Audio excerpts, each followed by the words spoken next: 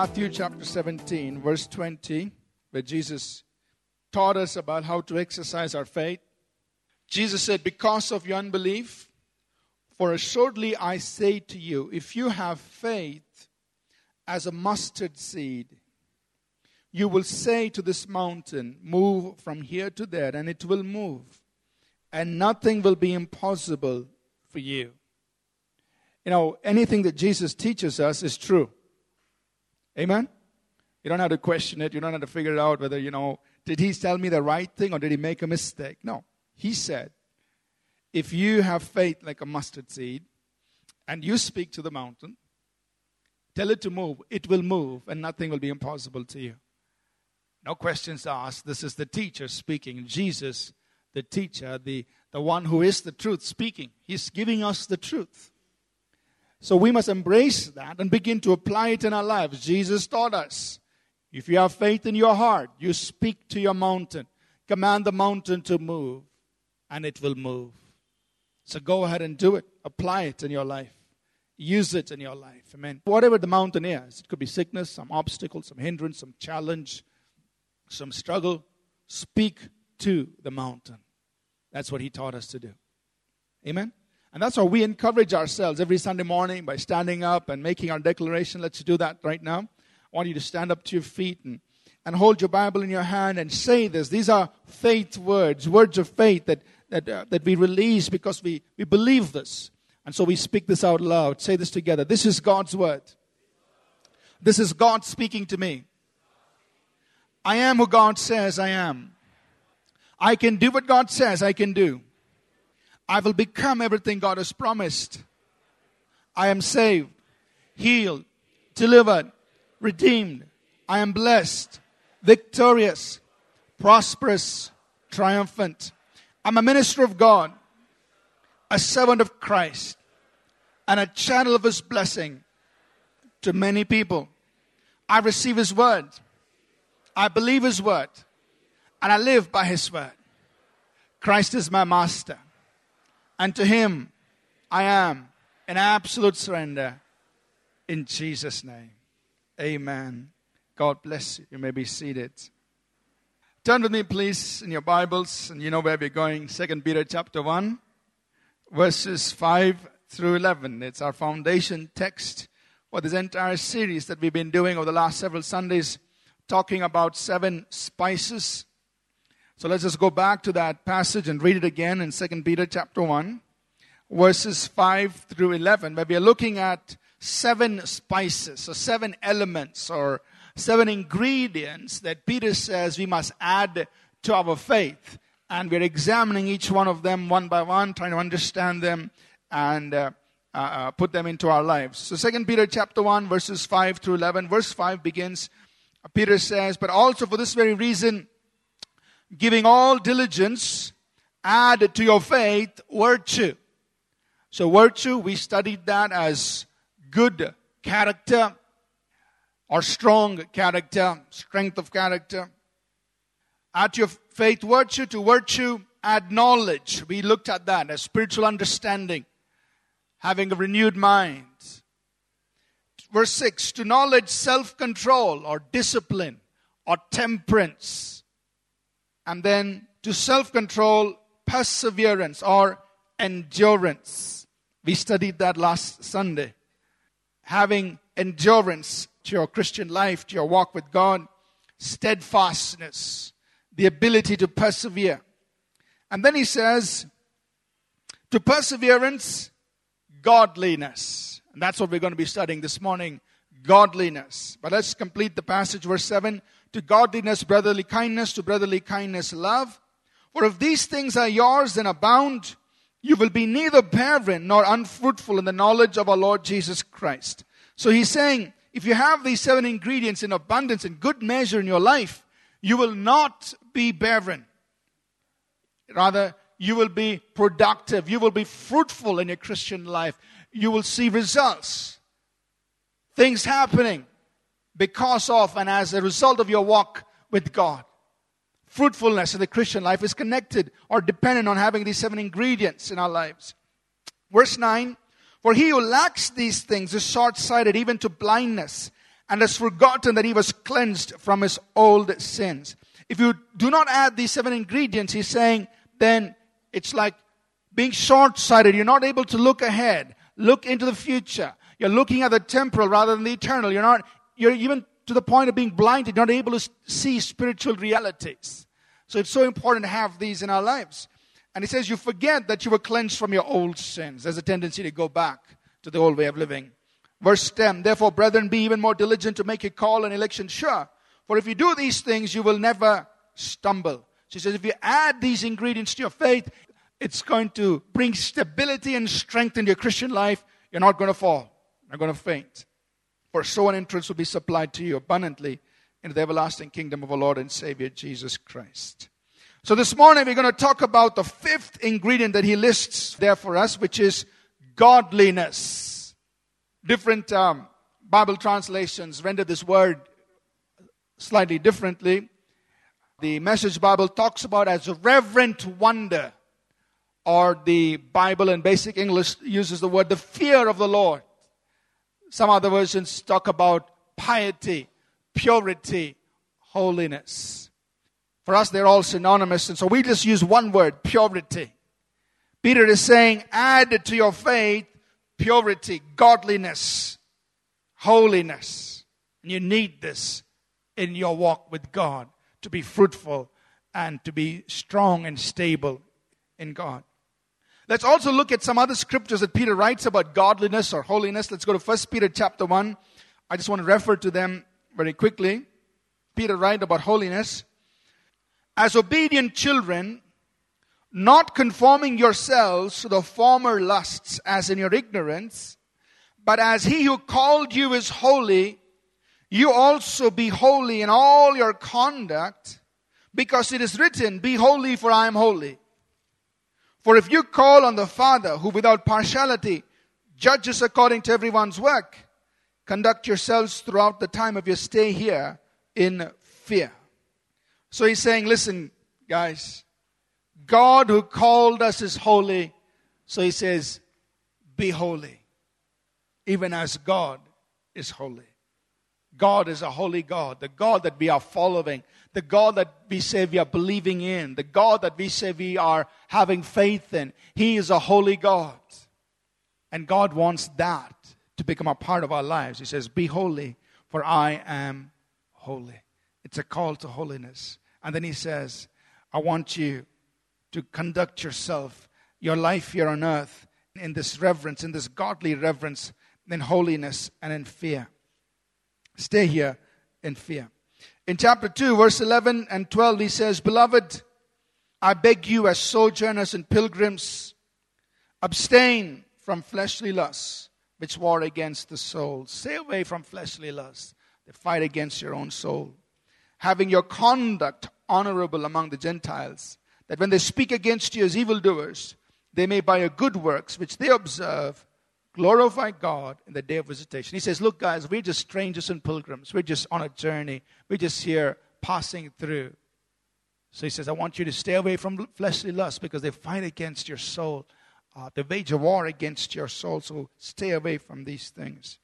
2 Peter chapter 1, verses 3 and 4, Peter writes, as his divine power has given to us all things that pertain to life and godliness, through the knowledge of him who called us by glory and virtue, by which have been given to us exceedingly great and precious promises, that through these you might be partakers of the divine nature, having escaped the corruption that is in the world through lust.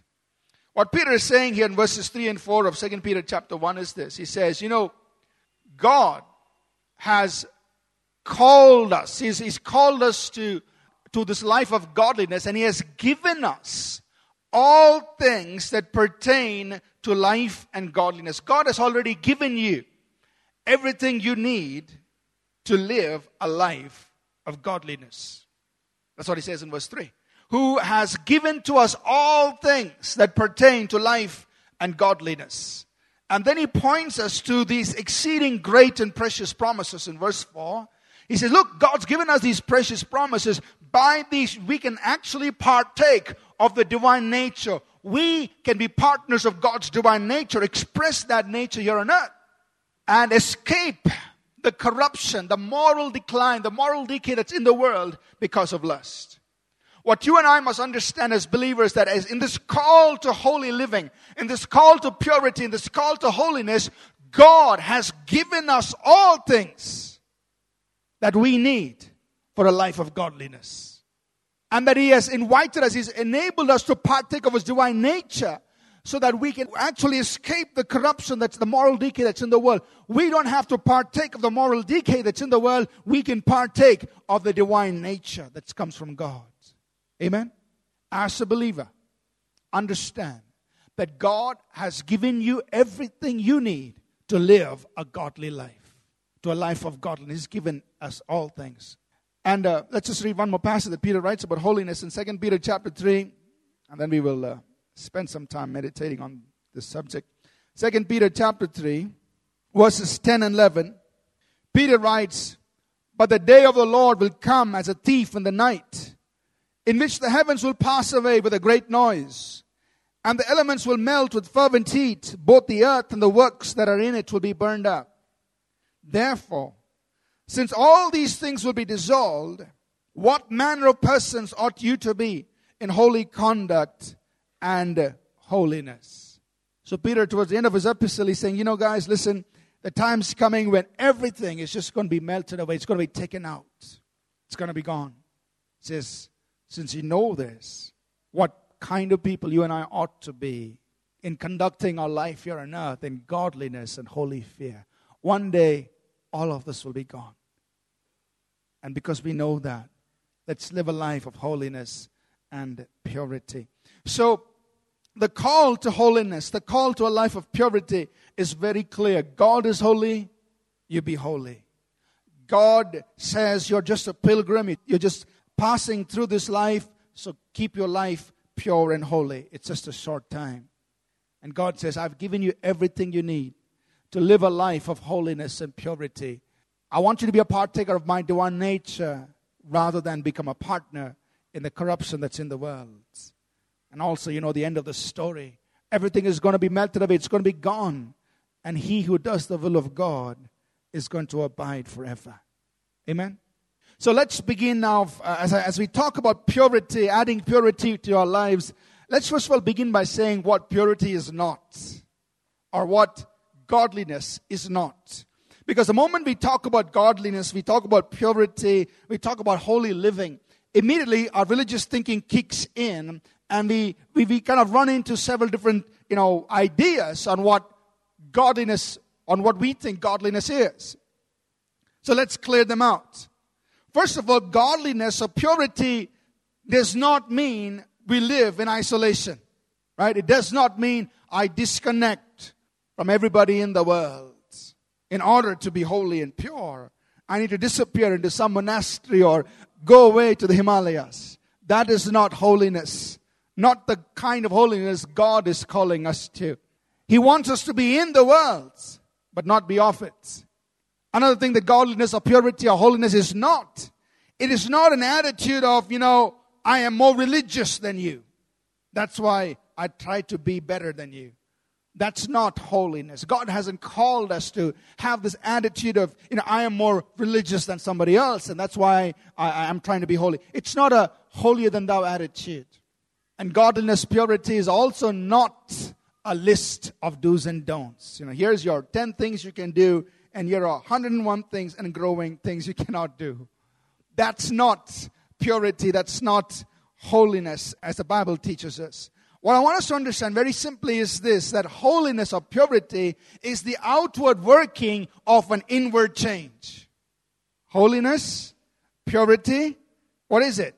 It's an outward working of an inward change. Can you all say that with me? It's an outward working of an inward change. That's what holiness or purity is. God has transformed you radically on the inside.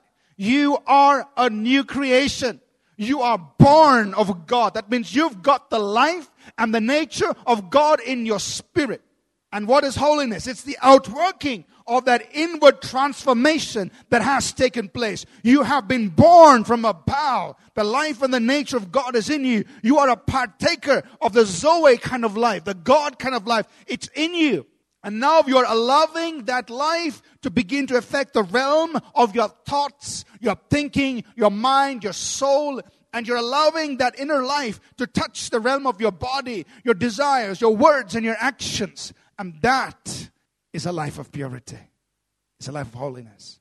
Paul wrote it like this in Ephesians chapter 4 and verse 24. I'll just quote it to you. He says, put off, in verse 23, he says, put off the former, concerning a former conversation, the old man.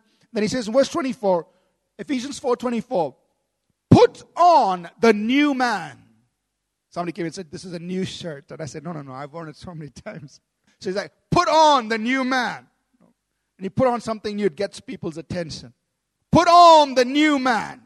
And what does he tell us about the new man? See, the new man is who you are on the inside, right? So say this with me. I'm a new man on the inside. So it's like Intel inside, it's like new man inside. Okay. He says, now put on the new man. And he tells us something about the new man. This new man, verse 24, is created in the image of God. It's created in the likeness of God in righteousness and true holiness. Do you know that the man that you are, or the woman, there's no gender here, but the person that you are on the inside is created in the image of God, as an exact replica, a copy, a resemblance of God in righteousness and holiness. And that's who you are on the inside. Amen? And so now, what is holiness? It's putting on this new man. It's allowing this inner person that you really are to affect the realm of your thinking and your actions and speaking. And that's holiness. That's living a life of purity. Amen? And God is saying, that's all I want you to do. I've made you a partaker of the divine nature. I've given you exceeding great and precious promises. I've given you the capacity for a life of godliness. Now put it on. Allow that to permeate you, your mind and your body.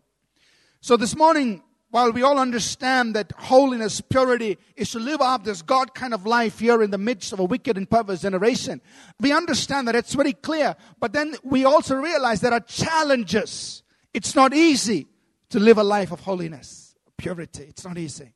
And so I want to spend much of the time here this morning addressing two challenges to a life of purity, to a life of holiness. And I know we can sit down and enumerate and list many other things, but I just want to address two things this morning. One is temptations. It's a major hurdle, a major obstacle, a major challenge, a major hindrance that keeps many of us from really living out a life of purity and holiness. And secondly, it's conformance. We'll talk about these two things. Temptations and conformance. Challenges to a life of purity. Let's deal with the very first one, and our battle for purity. How do we overcome temptations? How do we overcome temptations? Now, what is temptation? Really just an inducement to do something wrong. It's an invitation to do something wrong, something that's contrary to God. The Greek word for temptations that's often seen is not necessarily, it's not always, it doesn't always mean an inducement to do something wrong. It also means something that challenges your faith. The word temptation is synonymous to our English word of testing, trial. So when you find the word temptation, you can also read it as test, trial. It's the same word. That's translated temptation in some places, trials in other places. It's the same word. Anything that challenges your walk with God. It could be an inducement to sin. It could be a challenge to your faith and what you believe. But this morning, when you're talking about temptation, we're talking about in the context of an inducement to sin, to do something that's wrong before God. And that's a major challenge for all of us as we strive to live a life of holiness and purity. Now, let's understand something about temptation. In James chapter 1, verses 13 through 16, and it'll be good for us to turn there and read it. To understand the process of temptation, James chapter 1, verses 13 through 16, James says, "Let no man say, when I am tempted, I'm being tempted by God.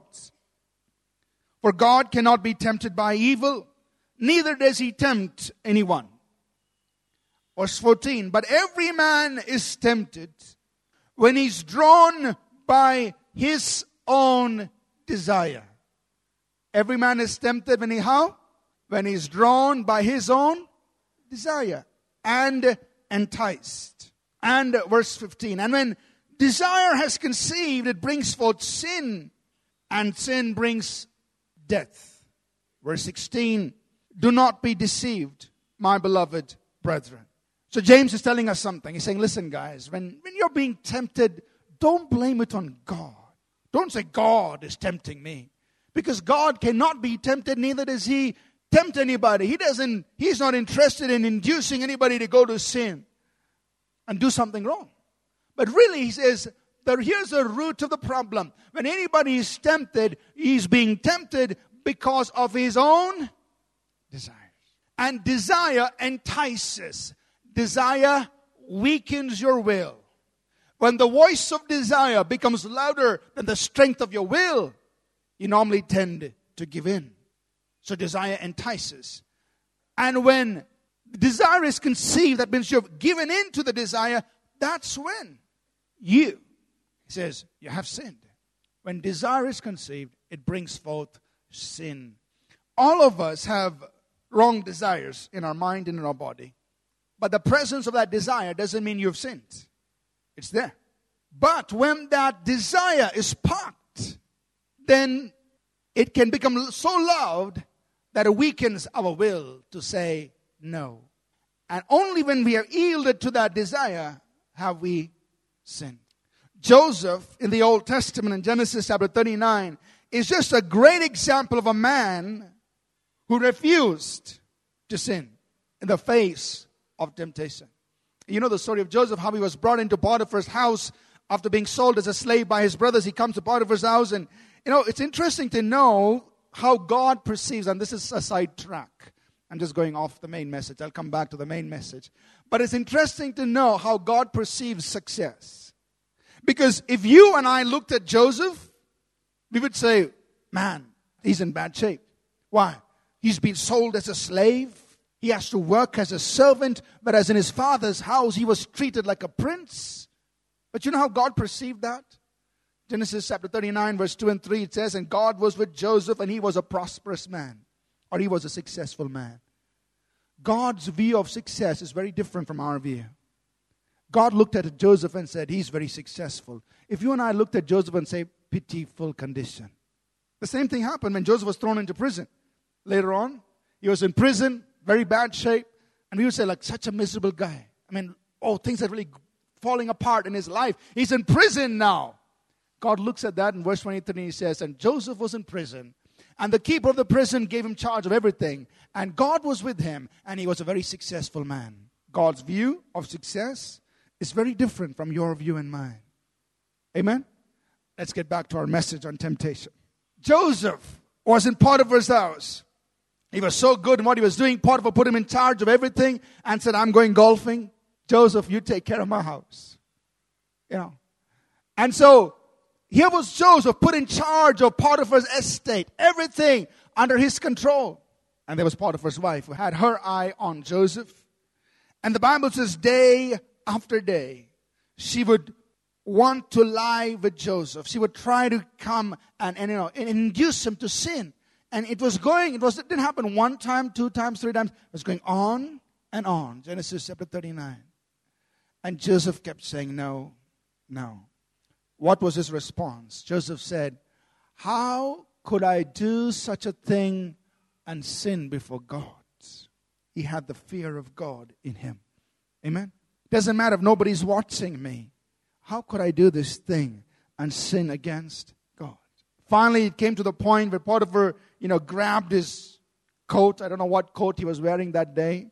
She grabbed his coat, and Joseph had to run for his life. He ran out, but then she twisted the whole thing, turned everything around, and said he tried to assault me in some way. Potiphar came home, sent him off to prison. But at the end of it, God vindicated Joseph. Amen? But look at Joseph's strength, his ability to stand and say no in the face of temptation. You can do it. We can. So let's go back to understanding the process of temptation and how does it happen? Every man is tempted when he's drawn by his own desire. So the only thing Satan can do is to stimulate your desire. Are you with me? I know you have desire to sleep right now, but I'm fighting hard against it. The only thing Satan can do is to stimulate your desire. He cannot make you sin. Some people say, no, the devil made me do it. No, the devil did not make you do it. Every man is tempted when he is drawn by his own desire. The only thing the enemy can do is to try to stimulate that desire. How does he do it? Through thoughts, imaginations, and reasonings that come into your mind. That's the way the enemy works. 2 Corinthians chapter 10, verses 4, 5, and 6, it says, for the weapons of our warfare are not carnal, but they're mighty through God to the pulling down of strongholds, casting down imaginations, and every high thing that exalts itself against the knowledge of God, and bringing into captivity every thought to the obedience of Christ. So when it's talking about our spiritual warfare, it's dealing with what? Thoughts, imaginations, reasonings, and strongholds. So here's how the enemy works. He tries to bring in a thought into your mind. And if that thought is not taken captive, is not cut off right there and brought into the subjection of the Word of God and say, no, that's a wrong thing. What happens? It becomes an imagination. A picture is worth 1,000 words. And the power of imagination is so strong. So you have these imaginations now going on in your mind. And if imaginations are not cut, it becomes reasoning, argument. It begins to rise up. It says, an argument against the very knowledge of God begins to question the very thing that God has said concerning that matter. It all began as a thought, developed into an imagination, becomes a reasoning, an argument in your mind. So now in your mind you begin to reason. And this argument is getting louder than the Word of God, the truth of the Word, and begins to pull it down. And if you're not careful, it becomes a stronghold, and then we are taken captive to that thing. All that Satan can do is to release thoughts and imaginations and arguments in our minds in order to stimulate our desire. The Bible says that Jesus was tempted in all points like as we are. Hebrews 4 and 14. How does Satan tempt you? He doesn't appear to you in a red suit and a black suit with horns and a pitchfork and say, hello, my name is Mr. D. Evil, and I'm here to tempt you. He doesn't do that. Jesus was tempted the same way you and I are tempted. So go back to Matthew 4 and look at Jesus being tempted. After his 40 days of fasting, he was in the wilderness, far away from the city of Jerusalem, in the wilderness, fasting and praying and seeking the Father, getting ready to be launched into ministry. And the Bible says Satan comes to him and says, if you are the Son of God, command these stones to be made bread. Satan comes and attacks us at our points of weakness. What are your points of weakness? You need to be aware. Think very strategic. Think like a military commander. And I look at my own life and I say, I know these are my weaknesses. For men, there are 3 major weaknesses. The area of sexuality, the area of self-ego, and the area of self-sufficiency. For all men, these are 3 major weaknesses. All men say amen. Let's be honest, For women, there are 3 major areas of weakness. One is the area of security. You want to be secure. And so the first person who throws open his arms, you fall into it. Why? You're looking for security. You don't even know. You don't bother to think, who is he? There's a need for security. Another thing, there's a need for a self-identity. And many times women struggle with that. And third, an area of need for self-esteem, affirmation, and so on. 3 areas. All women say amen. Okay. If you don't agree, it's okay. But, you need to know, and we need to know our areas of weakness. And Satan attacks us at our points of weakness. Jesus had fasted 40 days. He must have been pretty hungry. And he comes and says, hey, why don't you make these stones bread and eat it? Nobody will know. You're out in the wilderness. And Jesus answers and says, man will not live by, it is written. This is what the word says. He stopped that thought right there. So having a wrong thought is not sin, because Jesus never sinned. It's only when you allow that thought to progress to a place where you now yield to the desire, that's when you've sinned. The sooner you can stop the thought, the better it'll be for you and me. Sometimes the thought progresses in imagination. We fight those imaginations in our mind. Sometimes it progresses into arguments. We try to argue, fight those things. You still haven't sinned. If it's become an imagination or an argument in your mind, you still haven't sinned. It's only when you yield to the desire that you've sinned. Are you with me so far? The next thing that Satan did was, the Bible says, Satan took Jesus up to a high mountain. And he showed him all the kingdoms of the world in a moment of time. Now, this happened in the mind. There were no airline services from foothill to mountaintop in those days. And if you wanted to go up a mountain, it would have taken you days to get up there. And which mountain can you climb to see all the kingdoms of the world in a moment of time? None. So it happened in the mind. Satan took Jesus up. And in the mind, right now, you can travel all the way to Mumbai, over to London, non-stop to Frankfurt, on to New York, and just go around the world in your mind. Sitting here, and the pastor won't know it. You can do it in a moment of time. So that's exactly what happened to Jesus. In a moment of time, Satan showed him all the kingdoms of the world and the glory of it. And he said, all this I will give you if you just bow down and worship me. Jesus, I will give you a shortcut to fulfilling your purpose. Satan's detours can be very devastating. Thank God Jesus didn't take that. So you want to get this world back? I'll give it to you. Here's a shortcut. Just bow down and worship me. And once again, Jesus rebuked it and said, it is written, you'll worship the Lord your God, and him only you will serve. The third temptation, the Bible says, Satan took Jesus up to the pinnacle of the temple. Again, it happened in the mind. I don't think Jesus was, crawling up to the temple like Superman, Spider-Man, to reach the pinnacle. He wasn't doing that. He was in the wilderness fasting. He was not even in Jerusalem. But in the mind, Satan painted this imagination, this picture of Jesus being up on the pinnacle of the temple. And he says, all you've got to do, Jesus, is jump from the highest point, come down, and here the Father will send all his angels to you, and they'll hold you up. And all the people will say, wow, and bow down and worship you. You want the worship of people back? Here's a shortcut. The point I want to stress is it happened in the area of the mind. Jesus was tempted as you and I are. So when you and I face thoughts, imaginations, arguments coming into our mind, understand that is Satan's only way to get you to sin. What he's trying to do is trying to stir up the desires in you, in me. Our battle is in the mind to conquer those desires. Stop it there. Stop those thoughts there. Stop those imaginations. And sometimes it's a struggle, I admit. Sometimes it's a fight, yes. Sometimes it can last long, yes. There are some thoughts you can take captive, it's gone. Some things you got to fight. But keep fighting, because as long as it doesn't progress beyond the thought, reason, or imagination, you have not sinned. It's only when you yield to it that you've sinned. Amen? The second area that we have struggles with, temptations with, is in our body. And we have to learn to crucify the deeds of our body. By the way, I just want to recommend to you our publication, The Conquest of the Mind. It's available out there on the book table. It's free. It deals with this whole subject on training your thinking. It's a Bible study outline, so you can study more on how to deal with the mind and fight the battle in your mind. The second area is the body. We must learn to, when the desires in our body come up, we must learn to say no, with the help of the Holy Spirit.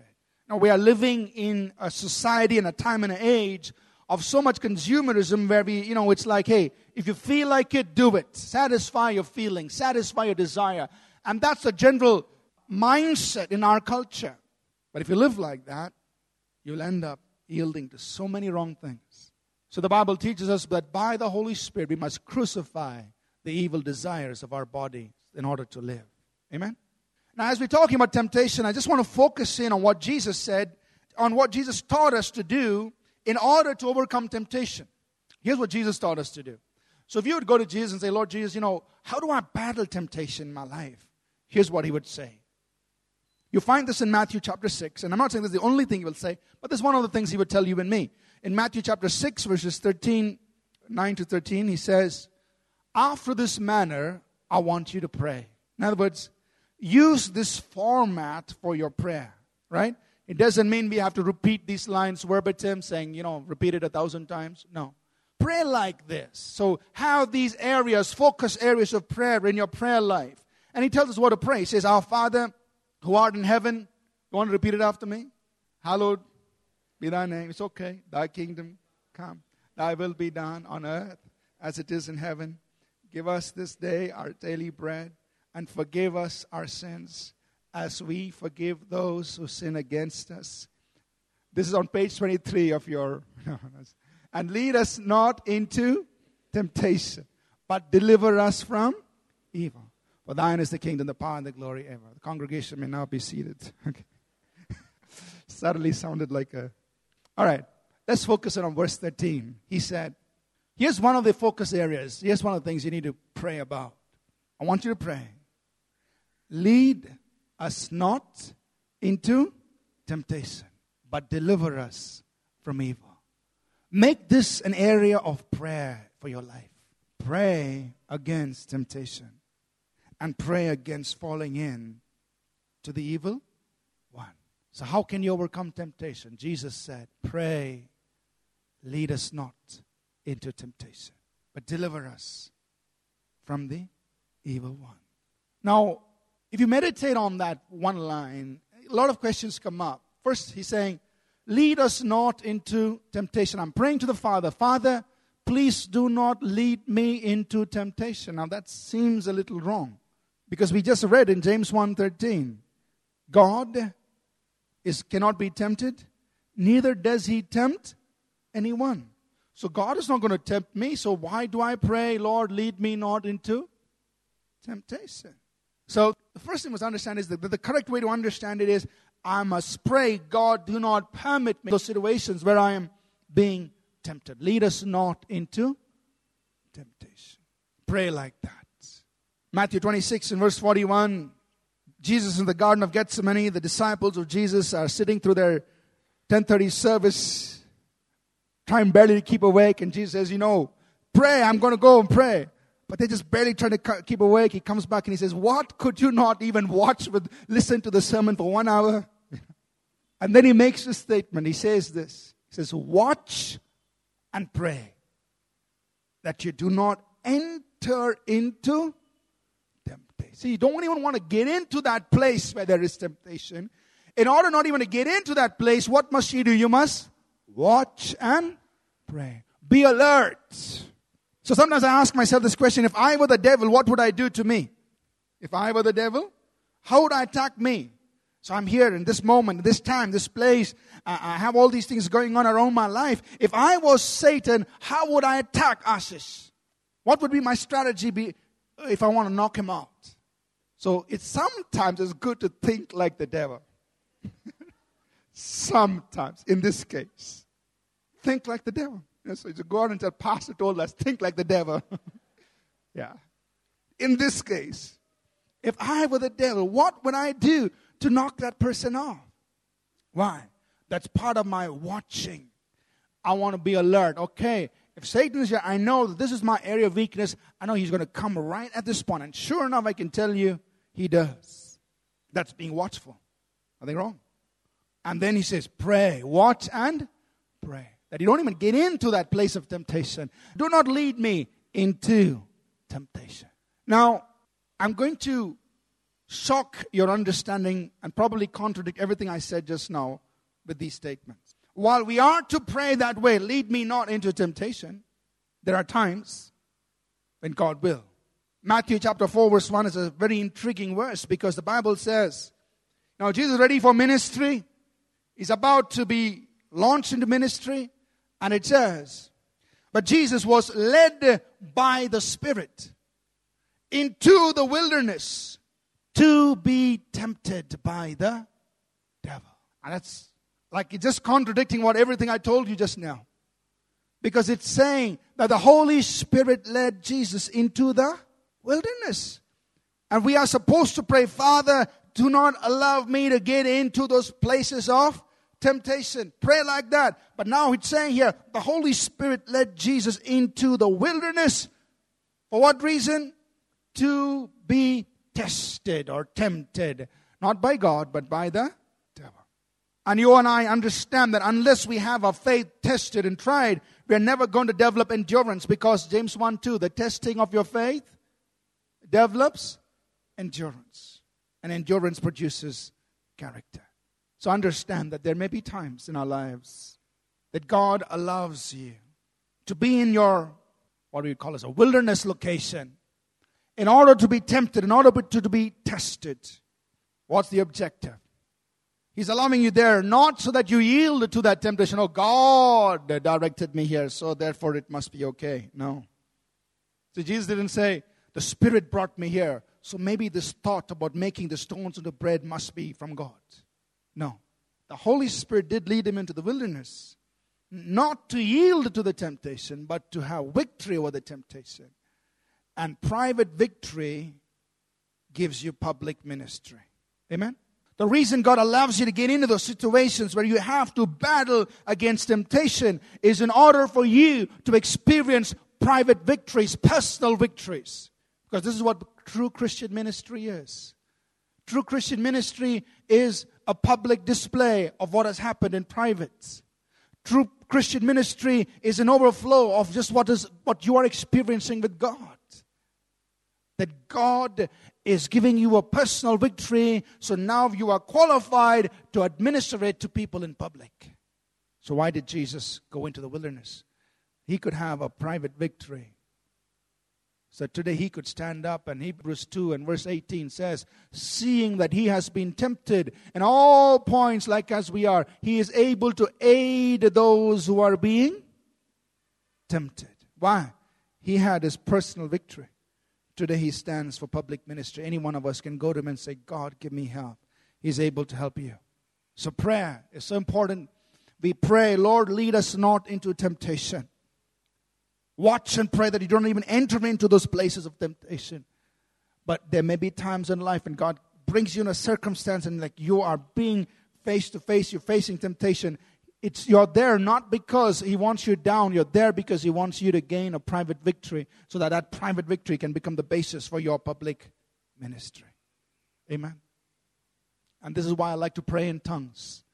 I encourage everybody to pray in tongues a lot, because in your natural mind, in as much as you try to think like the devil, you can't figure out every scheme and strategy that he's up to. But when you pray in tongues, when you pray in the Spirit, the Bible says the Holy Spirit knows all things. And as you pray in tongues, Romans 8:26 says he takes a hold of us together with us against our weaknesses. Amen. So Paul praying in tongues, Ephesians 6:18, Paul says, praying always with all prayer and supplication in the Spirit. Always you watch and pray in tongues, watch and pray in the Spirit. That's your safeguard. Let me quickly touch on number 2. The second challenge to our life of purity is the pressure to conform. Whether you're in your school, whether you're in your college, whether you're in your workplace, there is always this peer pressure, as we call it, the pressure to conform. You must be like the rest of us. All of us use, bad words, filthy words, so you must also use. If you don't use it, you're the ugly duckling. So there is intense pressure to conform, whether you're in school, you're in college, or even the workplace. In the workplace, all of us, we fudge our reports, so you also must do it. And that is a great challenge for a life of purity, the pressure to conform. I want to just address this with one verse in 2 Corinthians chapter 6, verse 14 to 18. God says, do not be unequally yoked together with unbelievers. Meaning, don't get yoked to them in the same things that they're doing. I know we always use it in the context of marriage, but it just applies to every area of life. Don't get yoked with an unbeliever. Don't become a partner to their way of doing things, to their way of thinking. Do not be yoked together with unbelievers. For what agreement has light with darkness, or God with Belial? For you are the children of God. And God says, come out from among them, be separate. Do not touch the unclean thing, and I'll receive you. I'll be a father to you, and you will be my sons and daughters, says the Lord Almighty. So God's giving us a very clear mandate for non-conformance. See, those who conform do not make a difference, but it's the one person who refuses to conform who will make a difference. And I dare you to be different. In your school, in your college, in your place of work, whatever it is, when you face the pressure to conform, to do what is wrong, you say, no, God said, come out, be different. And I'll dare to stand up, because then God will say, I am your father, you are my son, you are my daughter. Amen. I'd rather be different and receive the accolades of heaven than the praises of man. You dare to be different.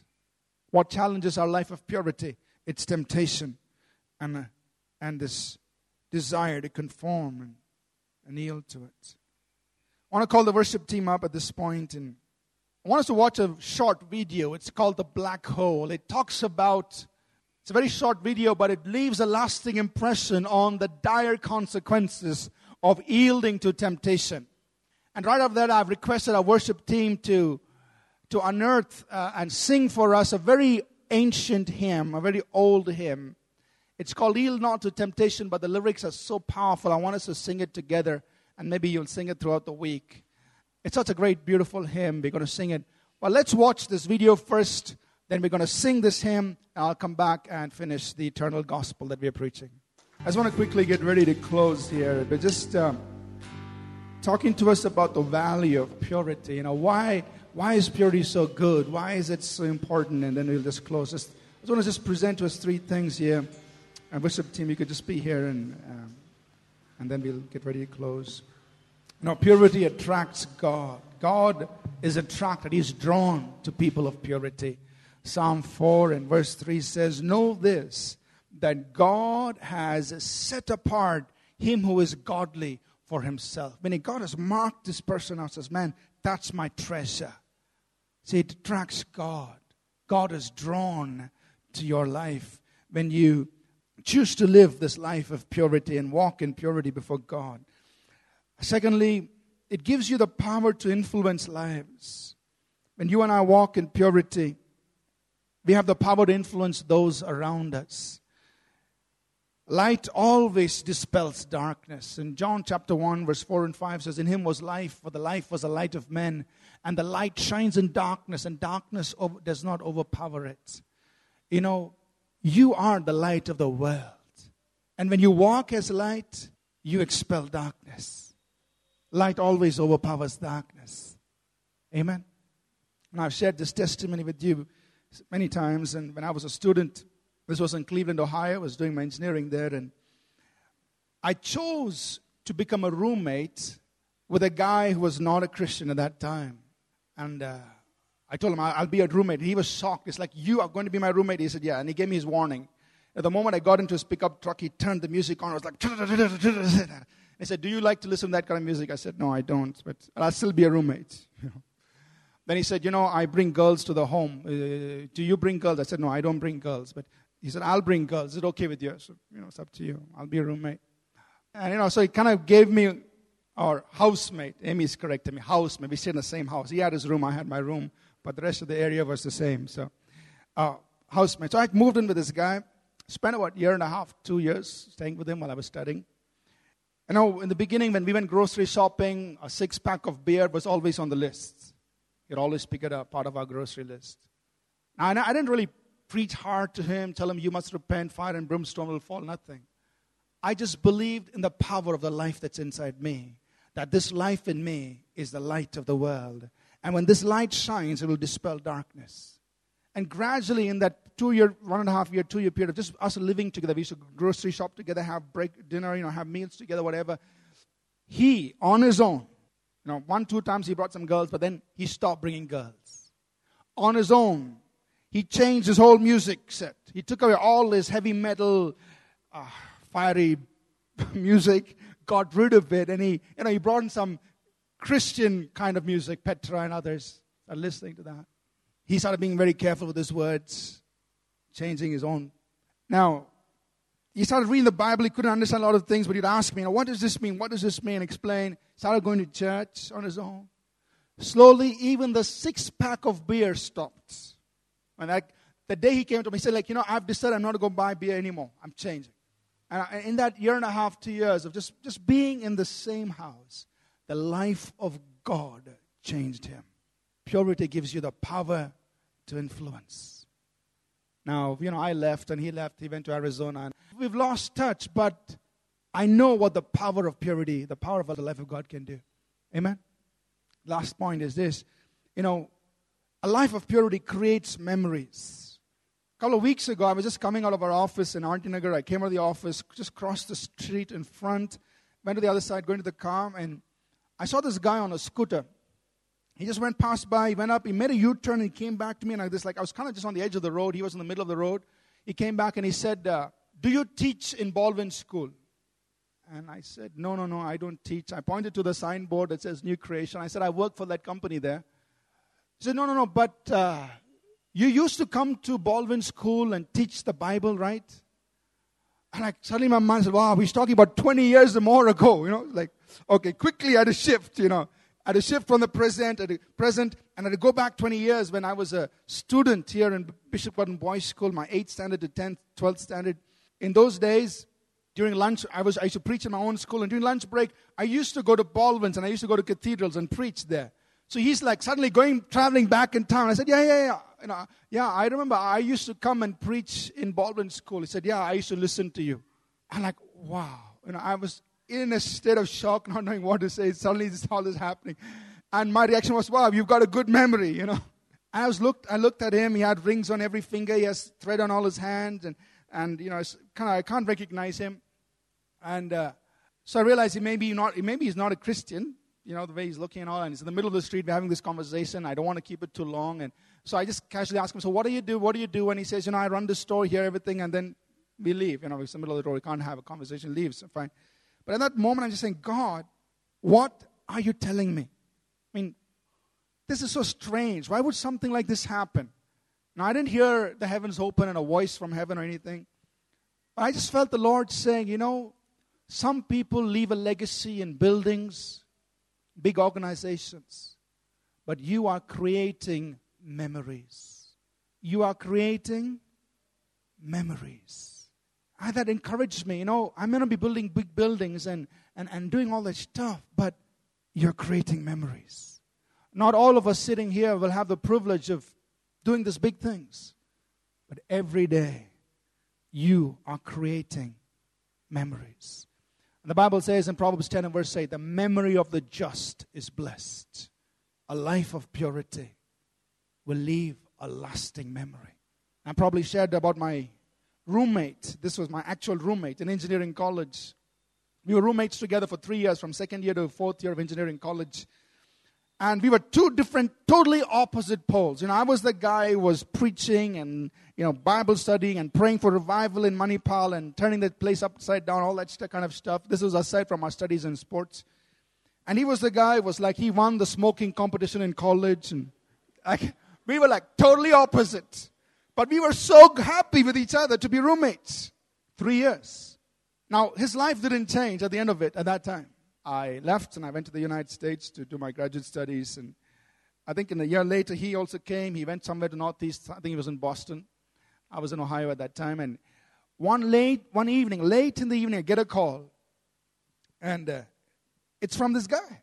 He says, Ashish, do you remember me? And I said, oh, yeah. What are you doing? Where you are? And we had that initial introduction, got to know what each other's doing. And then he said, Ashish, I called to tell you one thing. Your life still speaks to me. I was like, God, this guy would go to that extent to find my number. Now, we've lost touch since we graduated from college. He'd go there to find me, just to call me and say, Ashish, your life still speaks to me. A life of purity creates lasting memories. Amen? Let's rise to our feet as we close. This morning, will you say, God, I'm willing to battle for purity in my life.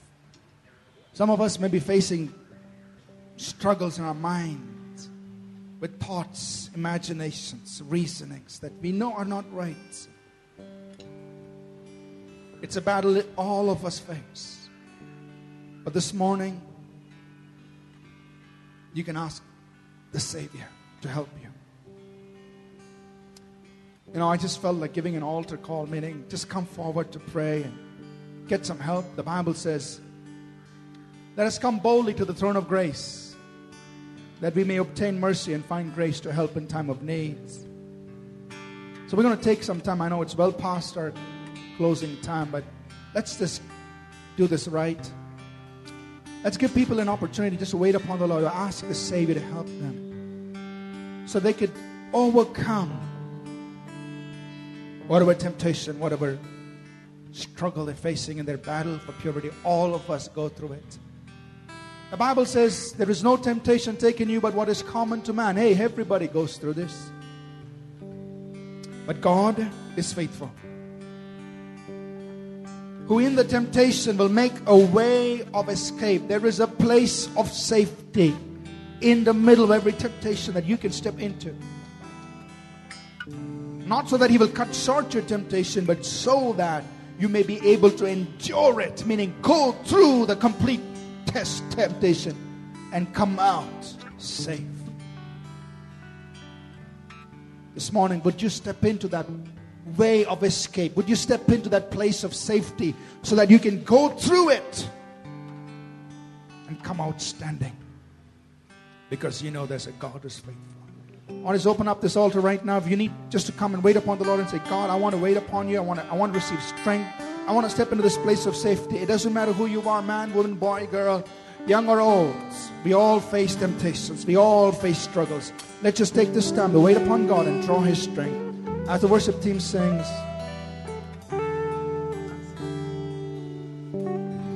ask the Savior to help you. Let's just come on forward. Let's ask the Savior to help us this morning. Let's wait upon the Lord. Father, we just wait upon you.